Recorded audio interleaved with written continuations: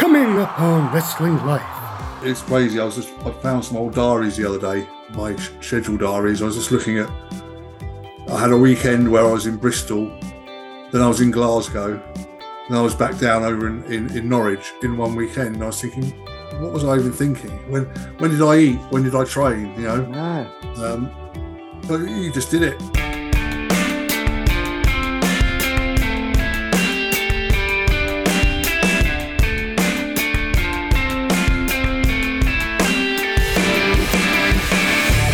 Welcome to Wrestling Life with Ben Veal, the show that features real talk from real talent. Hello and welcome to Wrestling Life, the show that tells the real stories behind those that have shaped wrestling's past, present and future.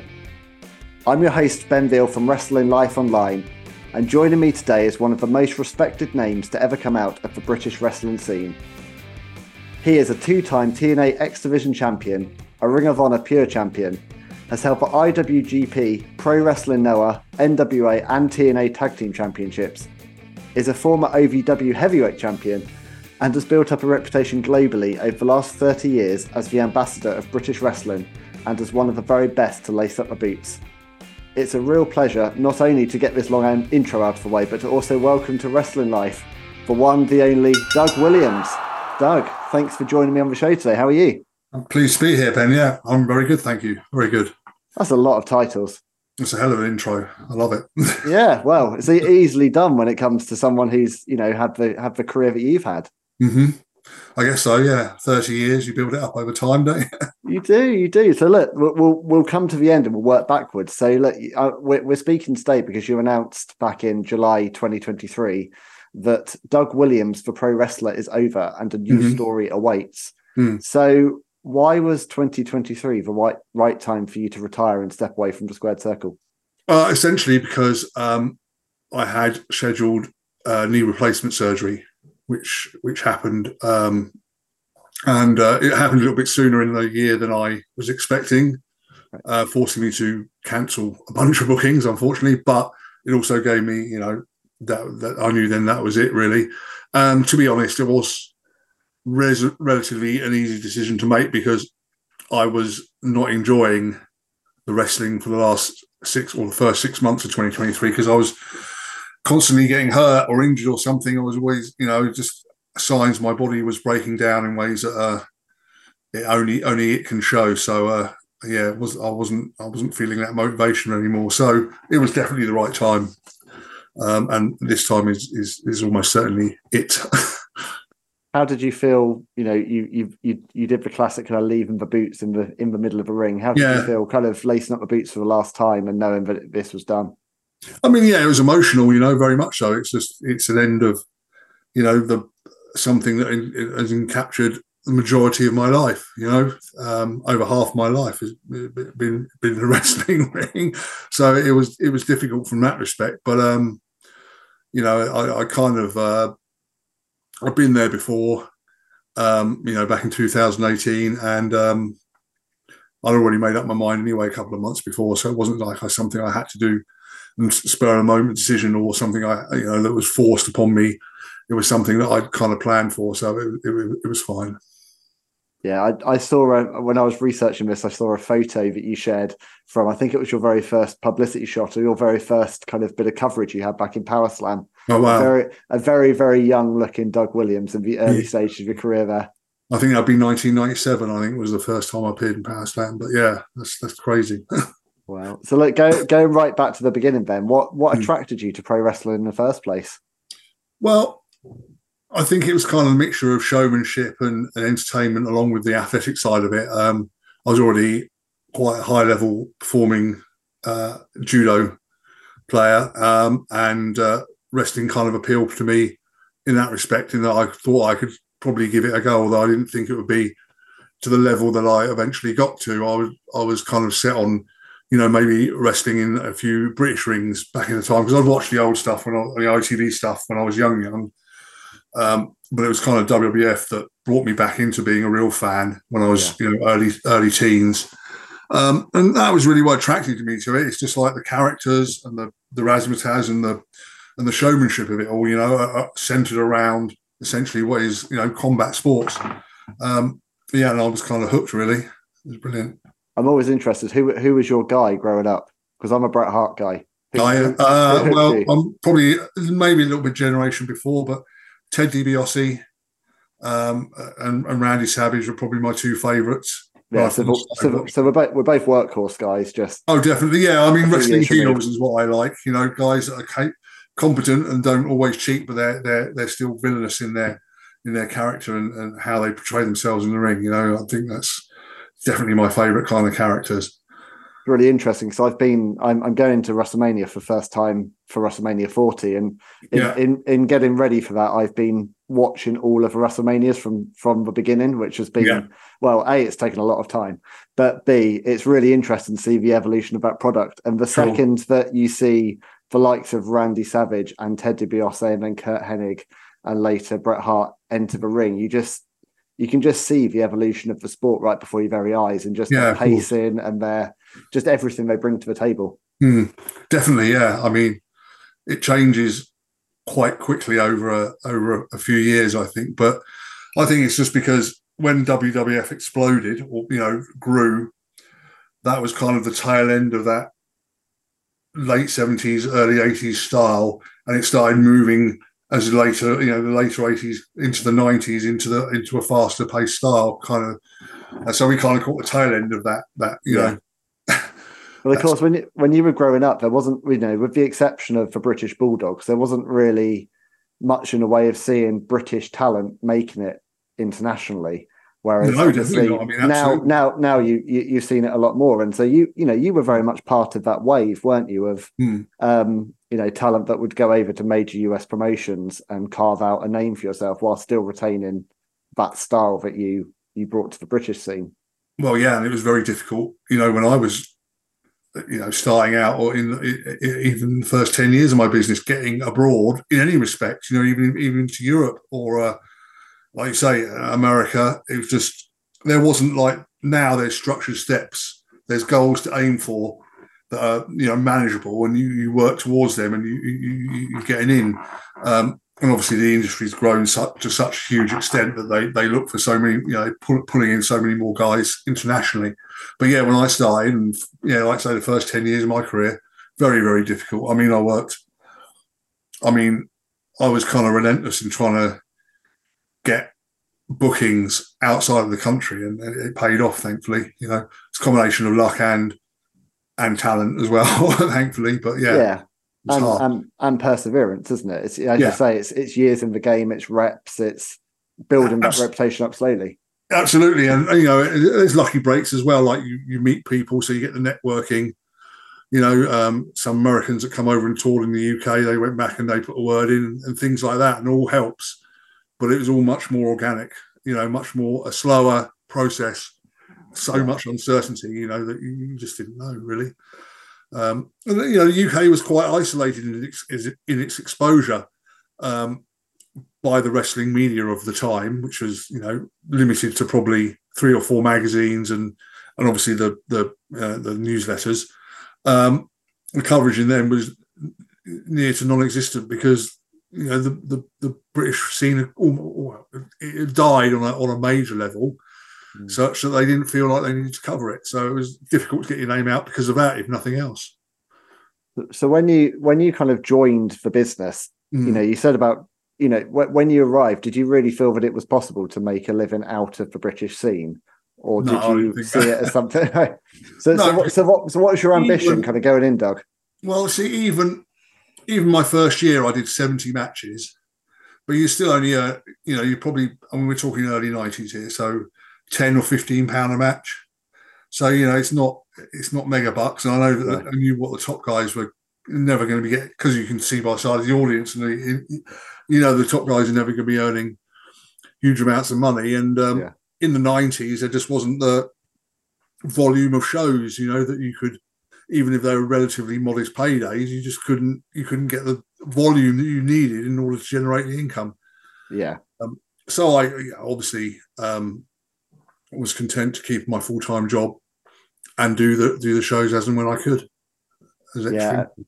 Yeah, and as you say, it's a slow graft, isn't it? Of slowly building a reputation, building a name for yourself, and then over time, we've obviously seen the industry explode and the British scene, really gather steam and really become ultra competitive. Yeah. But obviously, you were there at a time that very much wasn't the case, weren't you? Very much, one of the early, I guess, that early groundswell of a new breed of talent, bringing new energy into the industry. Definitely, yeah. And it's a shame that there wasn't the infrastructure in place in the country to allow it to thrive and for us to earn money in this country, without the need to travel abroad. Really, I mean, a lot of guys did just wrestle, but they were single guys living at home with their parents still. You're never going to make an independent living out of it, I'd say, back then. Yeah, and I think this is one of the things that gets lost, and one of the reasons why through this podcast I want to have, I talk about real talk from real talent, because I think it gets overlooked a lot with these kind of larger than life wrestlers and superstars and what have you. Yeah. But actually, you're all real people. Yeah. Live real lives with real families that have to put up this incredibly grueling schedule. And whilst I'm sure in one respect it's very, you're drawn to the US because of the scene, and that's where the crowd is and that's where the opportunities are. I'm sure there's also a real wish that you could do that same thing in the UK and not have to leave your country. Yeah, a little bit. It's interesting really, because as I started to become a professional wrestler in the first couple of years, my kind of ambition switched from wanting to go to America to wanting to go to Japan and Germany as well, because of the tournaments I knew happened there. And that's where most of the British guys from the generation before made good money going to Germany and Japan as opposed to the United States. So my ambition kind of switched to doing that, which was kind of more my focus.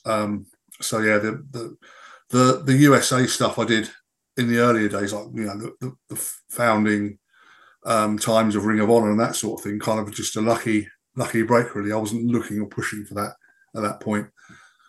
I mean, you had 2 stints in Ring of Honor. What are your memories like of being part of ROH?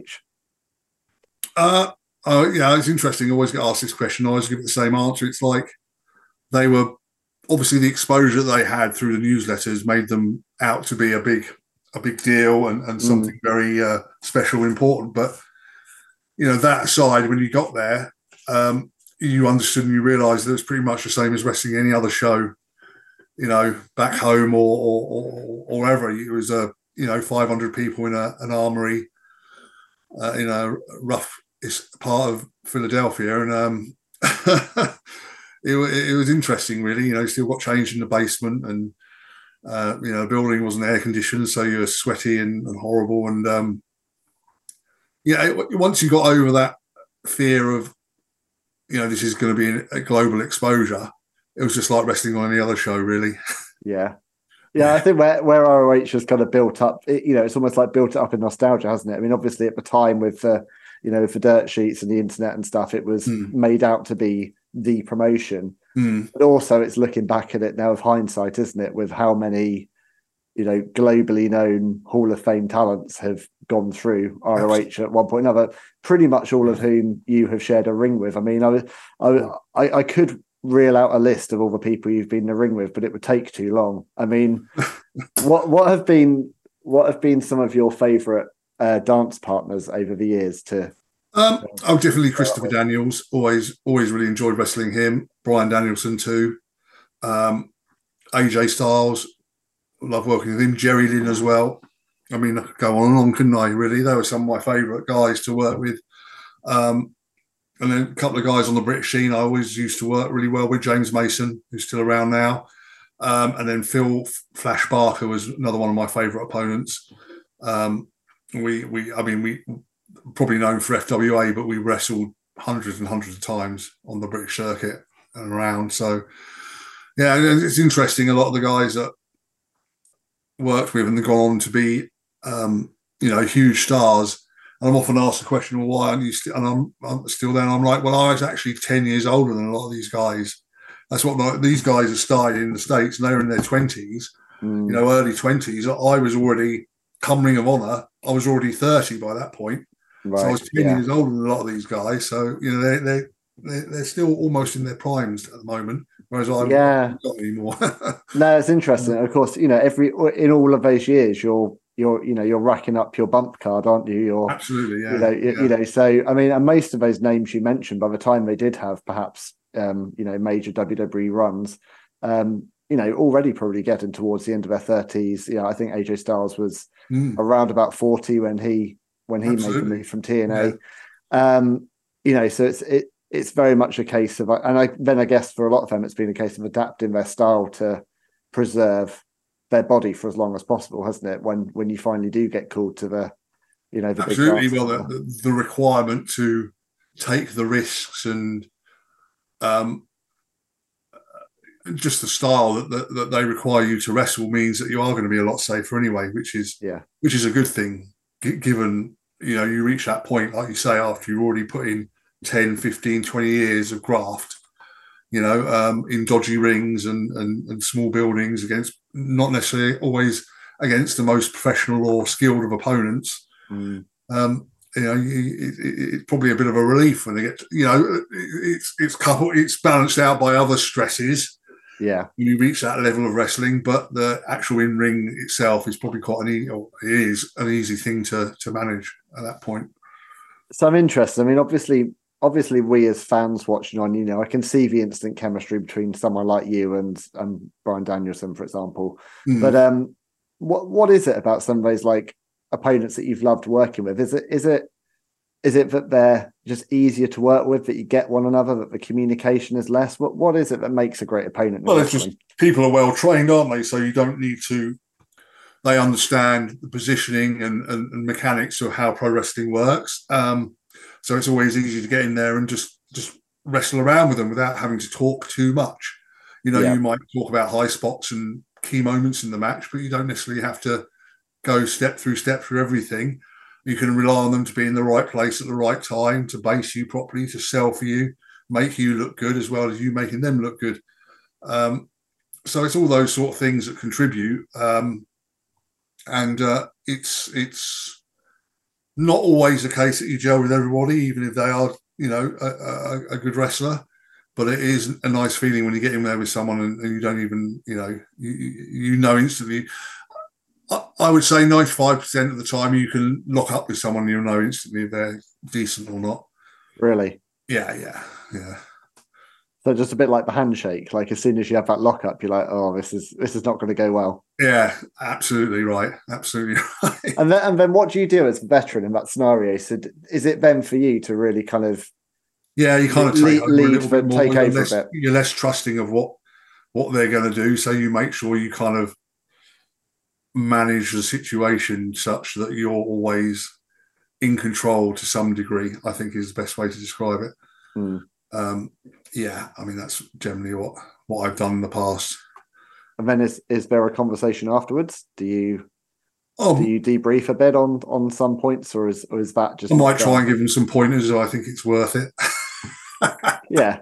If they're a lost cause, maybe not. But I might say, listen, you're good at this and that, but you might want to work on this, that, and the other, and just take it from there. Well, it's that respect part of the business, isn't it? Yeah. And with all of the reputation you've built up, I'm sure, for a lot of the people that you've worked with, especially of the younger talents, are probably really hungry to get that feedback from you. Yeah, absolutely. Well, yeah, you'd think so, wouldn't you? Yeah, you'd think so.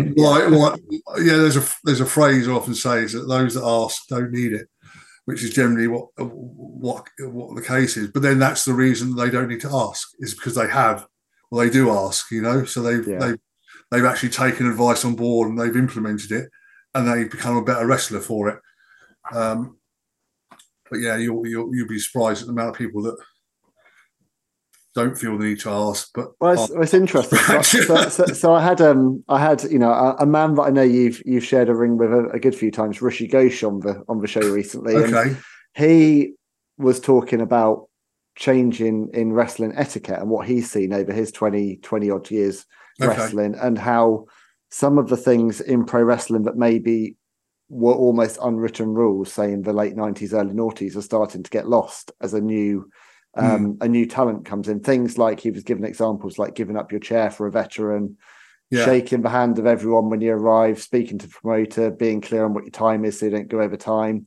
Is there any of that you've seen kind of evolve over your time wrestling? Yeah, almost all of that, really. Really? We talk about it's. I mean, I'm not that hung up on going around shaking everybody's hand. You know, I mean, you can say hello to someone. You can. I'm not going to walk. I'll wait for people to come to me. A terrible thing to say, but the just being polite and generally professional in your demeanour and how you approach people is the best thing. I've had guys that will come to me and say, I want to do this, that, and the other, and I've had to say, well, that all sounds very good, but it doesn't fit with what the promoter or the booker wants out of the match, and I'm not taking some of that stuff. You know what I mean, you've got to be diplomatic in your approach sometimes, and how you speak to especially veterans and people with more experience. And I've kind of noticed that, but Rishi's probably been in more contemporary locker rooms than I have in the last few years. He's probably seen that decline more so than I necessarily would. And I'm probably coming from a different position, whereas when I come to a locker room, or certainly in the last year when I went to a locker room, it was not as a regular part of the crew. It's like I'm there as an attraction, as being Doug Williams, you know. So I generally get treated maybe a bit better than someone, you know, like Rishi, who's still on the circuit. He's still doing the rounds, but he's been doing it for a long, long time. Yeah, you know what I mean?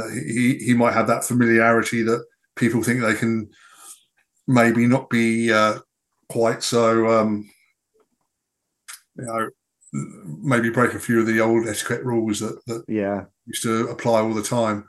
Oh, it's just a sign of the times, isn't it? I mean, you know, we're talking different eras. Every aspect of business has changed and evolved, and probably a lot. I mean, absolutely. When I was in a boardroom, are different to what you get now. When I started out, you come into the locker room, you sit down, and you wouldn't say anything. You wait until you're spoken to by the veterans. You know, you sit down and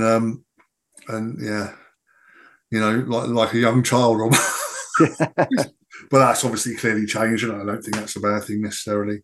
No. You shouldn't be walking into a locker room of fear. You should be walking into a locker room of collaboration and camaraderie, you know. yeah, absolutely. Because you're all there to put on a product that's entertainment at heart and have a good time, aren't you? That's absolutely really what it should be about. And to, you know, the thing I love about the art form of pro wrestling, you know, is the fact that it's two professionals who are there to make one another look as good as possible. It's quite an unusual thing in any other competitive sport, but actually your job is to make your opponent look as strong as possible, not to get yourself over. And that's what I think is fantastic about wrestling when it's done well. Again, as a student of, you know, Bret Hart, that's what the match calls for. If that's what the match calls for. Yes, yeah. But you're right. No, you're absolutely right. That is the. Of course, I also come from the era of the early 90s squash. So, yeah. There's also the alternative of the 2-minute beatdown, which was popularized. Absolutely, yeah. So if someone wanted to, this is the hard question, you've probably been asked countless times, but I'm going to ask it anyway. If someone wanted to watch a definitive Doug Williams match, is there one particular bout or a particular opponent that you had such great chemistry with that you would say, watch that above all else? I think, and it's interesting you asked a question on today, because it is this day, in 2010, where this match occurred, where I wrestled AJ Styles for the TNA TV title match. I think that's a good kind of example of a classic Doug Williams match. And we do, you know, a bunch of British-inspired stuff in the start, and there's suplexes and flying knees and flying, you know, uppercuts and all sorts of stuff. So that's definitely one to watch. Earlier things is definitely early Ring of Honor matches, me against Christopher Daniels from March 2003, I think, and me against Brian Danielson from very early on. I think June 2002. There's some classic examples of me in action, so to speak. Numerous tag matches around here and there because seem to have won more tag titles than I have singles. Yeah. So it's those are probably the if I give you two matches, it would be that AJ Styles from Final Destination, or can't remember what it's called now. But it was from on this day in 2010 where I won the TV title from him. Well, there you go. Yeah. This episode of Wrestling Life is brought to you in partnership with our friends over at Legacy Sports Nutrition. Take your physical and mental performance to the next level with Test X9, the natural testosterone booster. Clinically proven, Test X9 from Legacy Sports Nutrition is NSF certified, third-party lab tested, and made in the US of A. And it's brought to you by friends of the show, 3-time world champion Nick Aldis and 10-time world champion Mickie James. Nick developed and uses these products himself, so you know they work, and he shows you how over at legacysubs.com, with links to clinical studies on each of the 9 key ingredients. No bull, no bro science, just facts.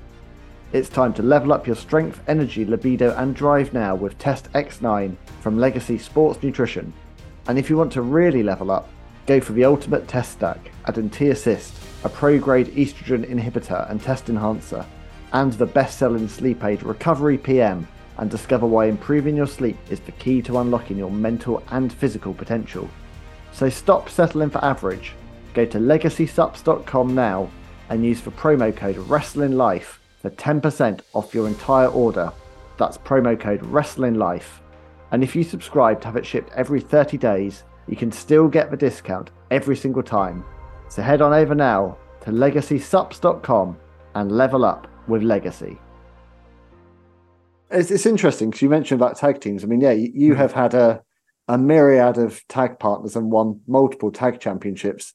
Did that just kind of come about organically, you being in tag teams? Because obviously that wasn't your background coming into. No, yeah, I think so. Just it was just interesting in like, obviously I won the GHC tag titles in Noah at a time when they weren't putting single titles on foreigners anyway, so you're always going to be winning a tag title if you're foreigners there. And then in TNA, obviously my role there was to be the captain or mentor, what you like, the veteran of the British Invasion tag team, and to bring Nick along. So again, I was kind of pushed into a tag team role, and just went along with it and do it. I wouldn't say I'm specifically a tag team specialist in any respect, but I do enjoy doing tag team wrestling. I think for me it's more interesting and exciting to watch than singles matches a lot of the time. And it's been interesting having to do so many over the years. Yeah, well, I mean, I guess you can split my career into kind of 3 phases, and you have your singles run for the first 10, 15 years, and I have this spate of being a tag kind of specialist for another 10 years, and the last 5 years have been back to, with the exception of last year when I won the NWA tag titles. But other than that, it's all been it kind of split into phases, so to speak. But you've enjoyed all the ride. Oh yeah, I love it. Yeah, fantastic. So look, you mentioned him. I mentioned this off camera briefly before. Okay. Nick Aldis, so British Invasion. So you were, a fixture of TNA for many years, and then, as you say, you started this partnership where you were, I guess, in that dynamic with Nick Aldis and Rob Terry, the elder statesman of the British Invasion. Now Nick has said in many interviews how much influence you had on him. Nick's a friend of the show, and I asked him what I should ask you, and he said, is there anything you learned or observed from him that helped you to also grow and evolve as a performer? Oh, absolutely. Definitely. I think what I learned from his is about poise, is about how to present yourself as a superstar, as someone who's larger than life, who's someone that can get themselves over without necessarily being the best wrestler in the room. I learned how to cut promos better because of the confidence that he kind of instilled, in me from watching him cut promos because he was always very confident and always good at that from the outset. So I think when it comes down to it, those are the things that I've learned from him. So definitely, it's been a two-way street. It's I had probably best part of 3 hours interviewing him about a year ago, and we went through the whole career and Gladiators and his move over to the States. And at the time he was just saying, I just want a chance, or just give me a chance in WWE. Yeah. And just incredible to see. My Instagram just blew up one day because I'd collaborated on something with him, and I suddenly just saw all these notifications. Googled Nick Aldis, and I was like, "Oh wow, GM of SmackDown." And I know it's an interesting road into WWE, but I'm just so pleased to see him get that opportunity now because it's been a long time coming. Yeah, definitely. I'm very, very happy for him. And I know that he'll take every opportunity he can when he's there. I spoke to him like just before he took a job with them about his options, and to me it sounded like that he was most excited about that. Because at first, because they only brought him in as a producer, he was a bit, I don't know, disappointed, I guess, because he thought, he had a lot to contribute on screen. Yeah. Of course, as soon as he heard that there was possibility that they would give him that role as well, he leapt at it, and rightfully so. I think he's going to be fantastic, Yeah, and I think I also think it's a great introduction for him because, right, there is the fact that there's a lot of people, especially watching WWE, that simply have only ever watched WWE and they've never experienced TNA or Ring of Honor or possibly even AEW. Sure. There is a pure fan base for WWE that is so ardently loyal to that project, and so I think him having the opportunity to build his own character and name for himself in a WWE ring will open up so many doors for him when he inevitably steps into a ring, because he's already been RKO'd. It's only a matter of time. Yeah, he took it very well as well. He did. As I knew he would. In one of his patented suits, no less. Yeah, that's right. When he's standing there, he's basically the same size as Randy Orton. Yeah. Yeah, I'm so pleased for him, and I hope it. He is an exceptional wrestler, by the way. That period from when he wrestled Cody for the NWA title, all through the NWA run has made him a phenomenal all-round competitor, as far as I'm concerned. And it's a shame he's stuck in a suit at the moment. So look, talking of tag team partners, you mentioned it briefly. You also had an NWA run last year with Harry Smith as the Commonwealth connection. Correct. Now, Harry is, of course, the son of a late great British Bulldog. And he seems to have just such incredible work ethic and ring presence, and obviously comes from this really rich family pedigree. You're talking about the era you were watching wrestling, so you'd have very much been, I'm sure, as a student of the game, watching the British Bulldogs and how much they revolutionised the WWF. What was that experience like of working with Harry?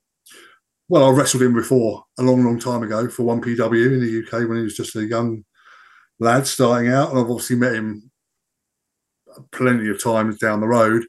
It was fine working with him, just because I know I didn't have to think about we go back to the British Invasion, because I was the veteran and Nick and Rob were learning and coming up. I was the one that structured matches, put them together. This is what we're going to do, etc., etc. But I knew that when I was with Harry, I didn't have to do that. He would contribute ideas as well, so it would be an easier path or less stress on me, should I say, to try and put good matches together. And we complemented each other as well, because I'm not on the small side, but I'm whatever, just under 6 foot, and he's like 6 foot 4. I met him last year. He's a big guy. He's a beast. So he's a power guy. I was a technical guy. It kind of worked well for the period that it was happening. And how did that come about? That kind of run that you had with NWA? Well, it was funny, because I was originally brought back to NWA to reform British Invasion with Nick, and we were going to go into the Crockett Cup as the British Invasion, but then, for whatever reason, I don't know, if someone was injured or pulled out, Nick was then pulled back into the main event singles title run, going up towards Crockett Cup. So they just slotted Harry into that space instead. So Nick was, pulled out. They changed direction with him. And they said, you want to tag with Harry instead? And I said, yeah, that's fine. I mean, it doesn't matter to me. I'll make it work. So that's what we did. And I guess at this point you've held so many tag team titles and had so many partners that you know how to click. That's it. And I believe that it was only something that was meant to run to the Crockett Cup, but because we had such a strong showing in the Crockett Cup, then they decided to put the belts on us at the next set of tapings, which was a nice gesture for sure. Yeah. But yeah, as far as I knew, it was only going to be a one and done thing for the Crockett Cup at the time, which is why we didn't get matching outfits made. Okay. The mark of any great tag team. Absolutely. Yeah. But you had a tag team name, which is more than most tag teams these days. It's funny that because I just threw it out there as kind of a half joke. The Commonwealth Connection. Yeah, and Joe Galley picked up on it straight away and went, "Oh yeah, that's good, Commonwealth Connection." Yeah, well, it's that very special relationship that exists in England and Canada, isn't it? Absolutely. There we go. Back from the old imperialistic times. That's great. Yes, absolutely. So, look, you mentioned at the start. So you said about that this was kind of your second time you'd stepped away from the ring. So was it 2018 before that you took a break? Yes. So what led to that, Doug? I needed neck surgery. Right. And I kind of felt at the time I was a little bit burnt out on wrestling. I felt I'd done as much as I probably could do to that point. I was 48 as well by then. And as I say, I had neck pain. It was causing me strength issues in my arms. So I needed surgeries, and that was essentially the reason for retirement then. The intention was always to retire at the end of the year, 2018. And it was only when, the guys that ran Progress came up with a storyline, that we brought it forward to September, but I still fulfilled the bookings I had till the end of the year. But yeah, it was, again, it's injury. It was just injury that made me make that decision. And, like at the time, British wrestling was on a high. It was very, very popular. There was an abundance of talent. All the shows were drawing well. And I thought, well, I don't need to be here really anymore. Not in the ring, not performing. I don't need to, my contributing factor of doing that is minimal now, so I just felt like a good time to me. But are you still going to stay involved? Like, what's your relationship with wrestling these days? Well, I kind of took a back seat for 3 or 4 months after my operation. I'm slowly picking up little bits and pieces that I want to do. I book for a promotion in Germany. I've done. I'm probably going to do some manager spots and commentary for a few promotions next year. Yeah. Just keep my hand in a little bit and help guys out where they can. Yeah. Just more on my kind of terms, as opposed to having to do it in order to make money and build a career. It's having fun now. I think what's interesting on a show like this, Wrestling Life, you are someone who I think it seems to me that you have managed to strike a real balance between your wrestling career and your professional career. So, we were talking about you having an extensive quantity surveying career, alongside, going worldwide with pro wrestling. Seems to me like you've managed to seamlessly bridge two lives, but I assume it hasn't been as seamless. No, it hasn't been seamless at all. No, it's been exhausting. Yeah. I mean, obviously there was a point where I had to stop working full time on a regular job because I was just so busy going to Japan and going to America. I mean, there was, if I go back to like 2006, 2007, I was doing 200, 250 shows a year, so the amount of time I could contribute to my normal business was kind of minimal, even though I had it still running. And sometimes, puts stress on you, but yeah, you Yeah. pull through. But you make them, you make hay when the sun shines, don't you? Yeah. It's all there. I try and do as much as possible in the short period I had. A relatively short period you think you have when you're wrestling. Yeah. Well, look, I mean, it's the thing that really interests me because, I it's such a nomadic lifestyle, isn't it, to be a pro wrestler? Like for me, looking on as a fan, like it never fails to amaze me that one day you could be in the UK, the next year in the US, the next year in wherever. It's incredible, the sheer breadth of travel and the schedule that you have to do, especially as an independent pro wrestler. Yeah. How did you kind of find the grind? Did you just is it something you just get used to after a time? Yeah, it's something you just do. You just do, really. I mean, especially when you're building your career and you're younger, you just accept it. I know it's crazy. I found some old diaries the other day, my scheduled diaries. I was just looking at. I had a weekend where I was in Bristol, then I was in Glasgow, then I was back down over in Norwich in one weekend. And I was thinking, what was I even thinking? When did I eat? When did I train? But you just did it back then. And like obviously later in my career, like the last few years, I'm much more selective in my jobs, and I wouldn't drive anywhere more than 3 hours away. I'd either take the train or fly if it's like Scotland or something like that. Yeah, because it's just not something it just takes away the fun of the job. Traveling is fun, but not when you have to drive for 8 hours, wrestle, and then drive home in the same 24-hour period. Yeah, I can't imagine. I remember going up to a 1PW show in Doncaster from living down south, and just driving up and doing that, and even as a fan, just driving that 5 hours to a show. Yeah. Knackered me out, and I didn't have to get in a ring and battle. Yeah. They say the travelling is the worst part of it, and it is really. It's the part that puts the most stress on your body, I think. Yeah. You're sitting cramped for hours on end. You're not doing your body, your joints, or muscles, or any part of your spine. You're not doing it any good at all, really. No. The bumping part of it's probably a relief. Yeah.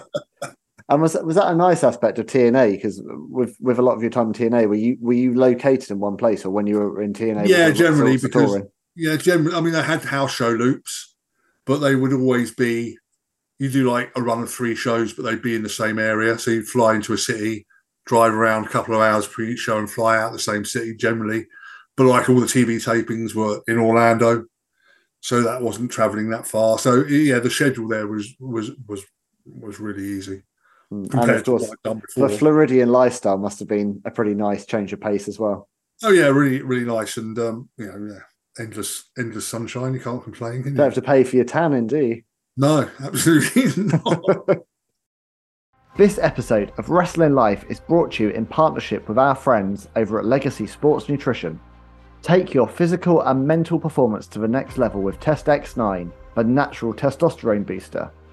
Clinically proven, Test X9 from Legacy Sports Nutrition is NSF certified, third-party lab tested, and made in the US of A. And it's brought to you by friends of the show, 3-time world champion Nick Aldis and 10-time world champion Mickie James.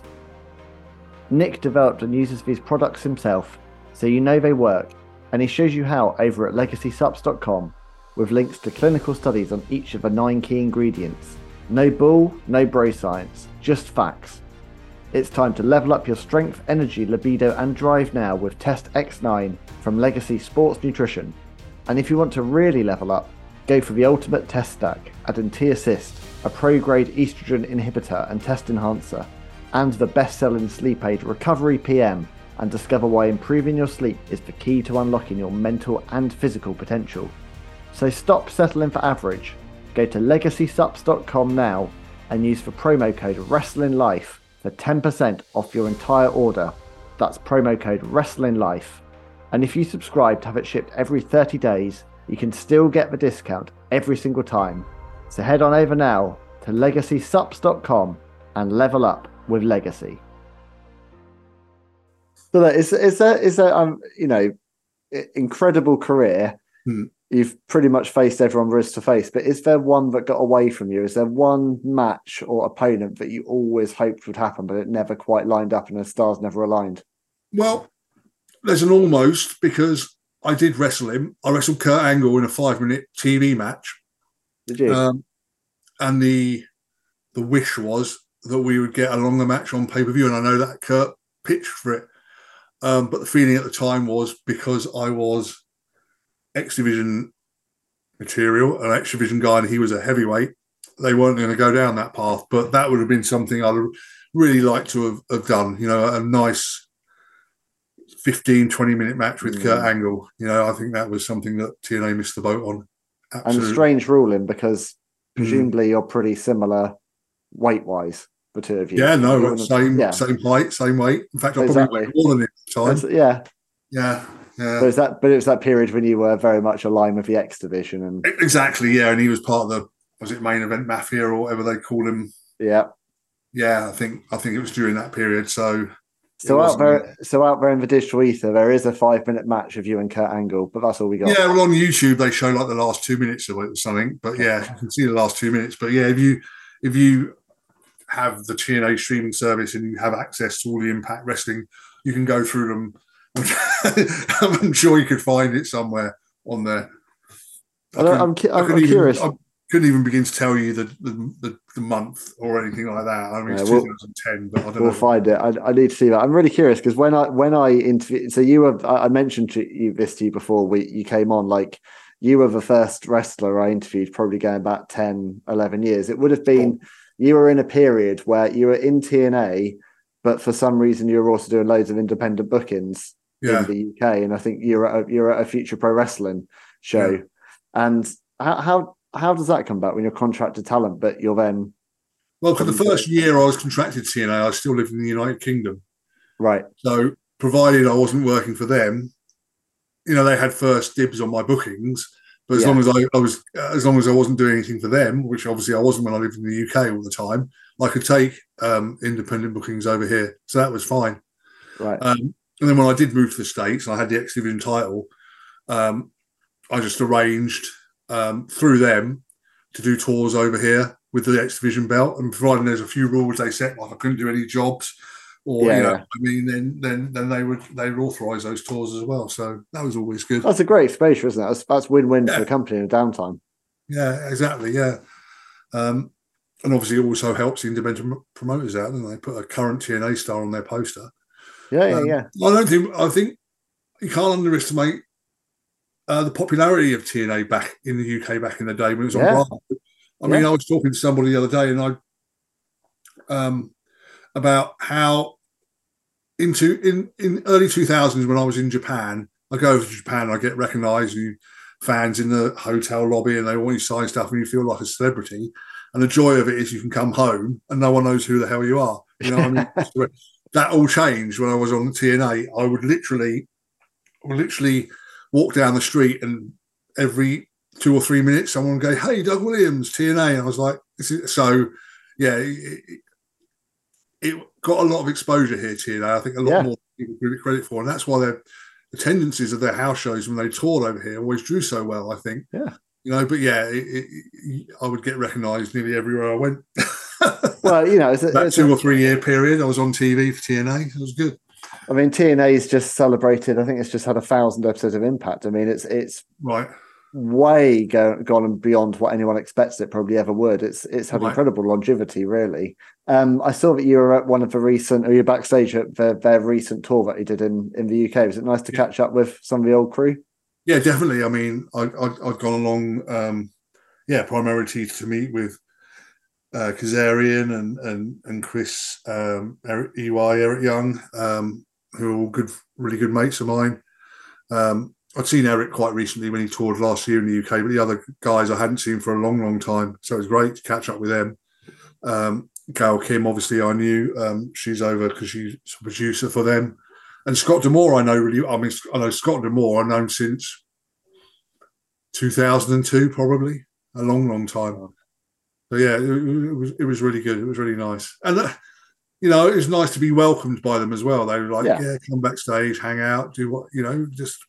It was really nice. Well, the thing is, you're very synonymous with TNA. Your name is, and we're at a point now where Impact is about to rebrand and become TNA once again, which I think is a move that most people are very celebratory of. I mean, how do you feel about that? Because for me, I think it's great. It's kind of feeding into that nostalgia for a brand. I do, and really, their most popular period was when they were TNA. From 2006 through to 2010. Yeah, they were the second biggest company in America, and the brand obviously still means something to people.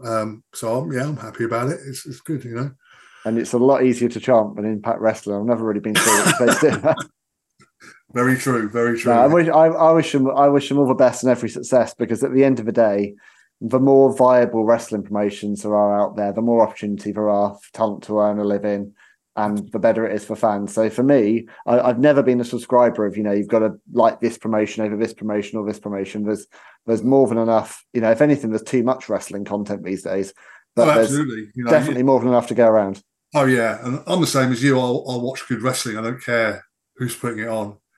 Yeah. Who's promoting it. I'll watch it. If it's good, I'll watch stuff from WWE. I'll watch stuff from AEW. I'll watch only, I'll try and catch stuff online for New Japan or Noah or Impact even.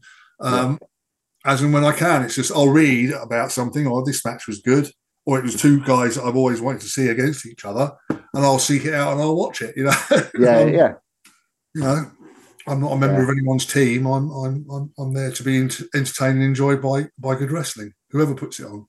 So do you feel that you can now kind of transition back to being a fan of the sport that you loved?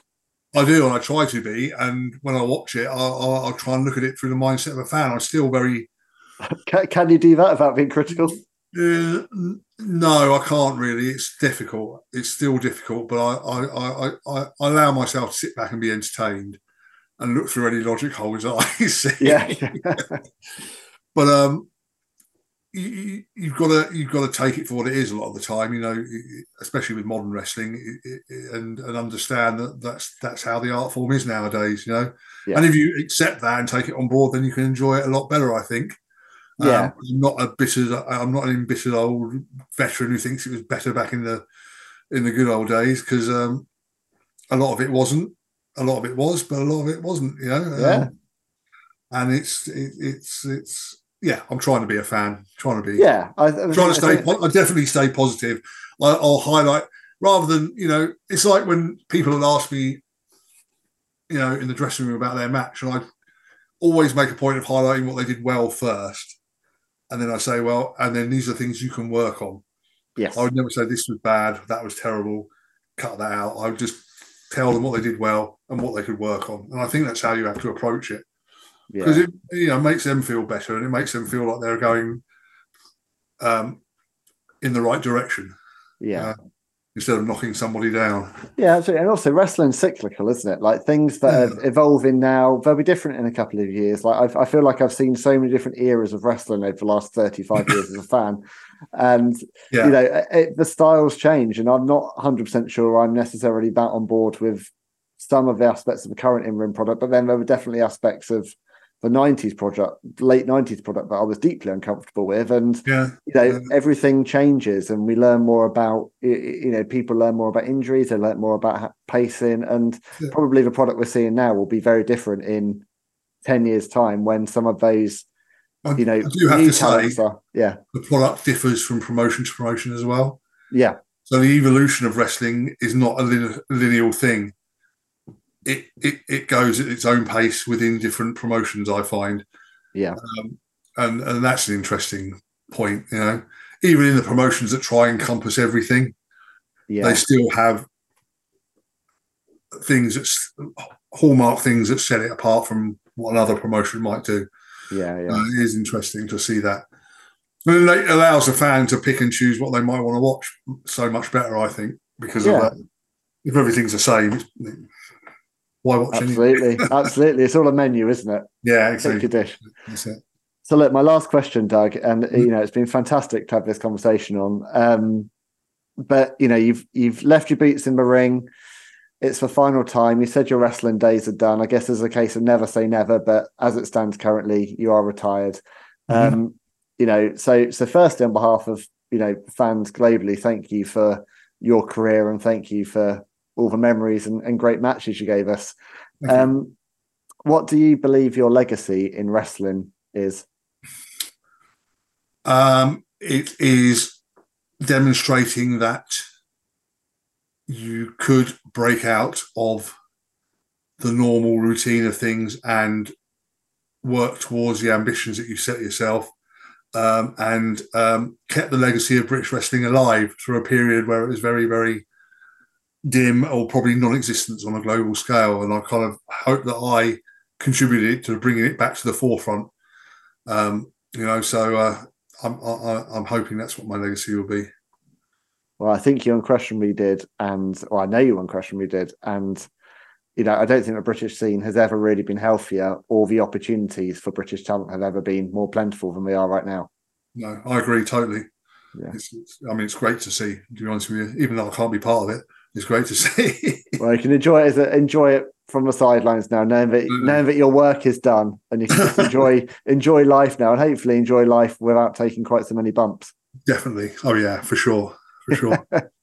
Where can my audience follow you on social media?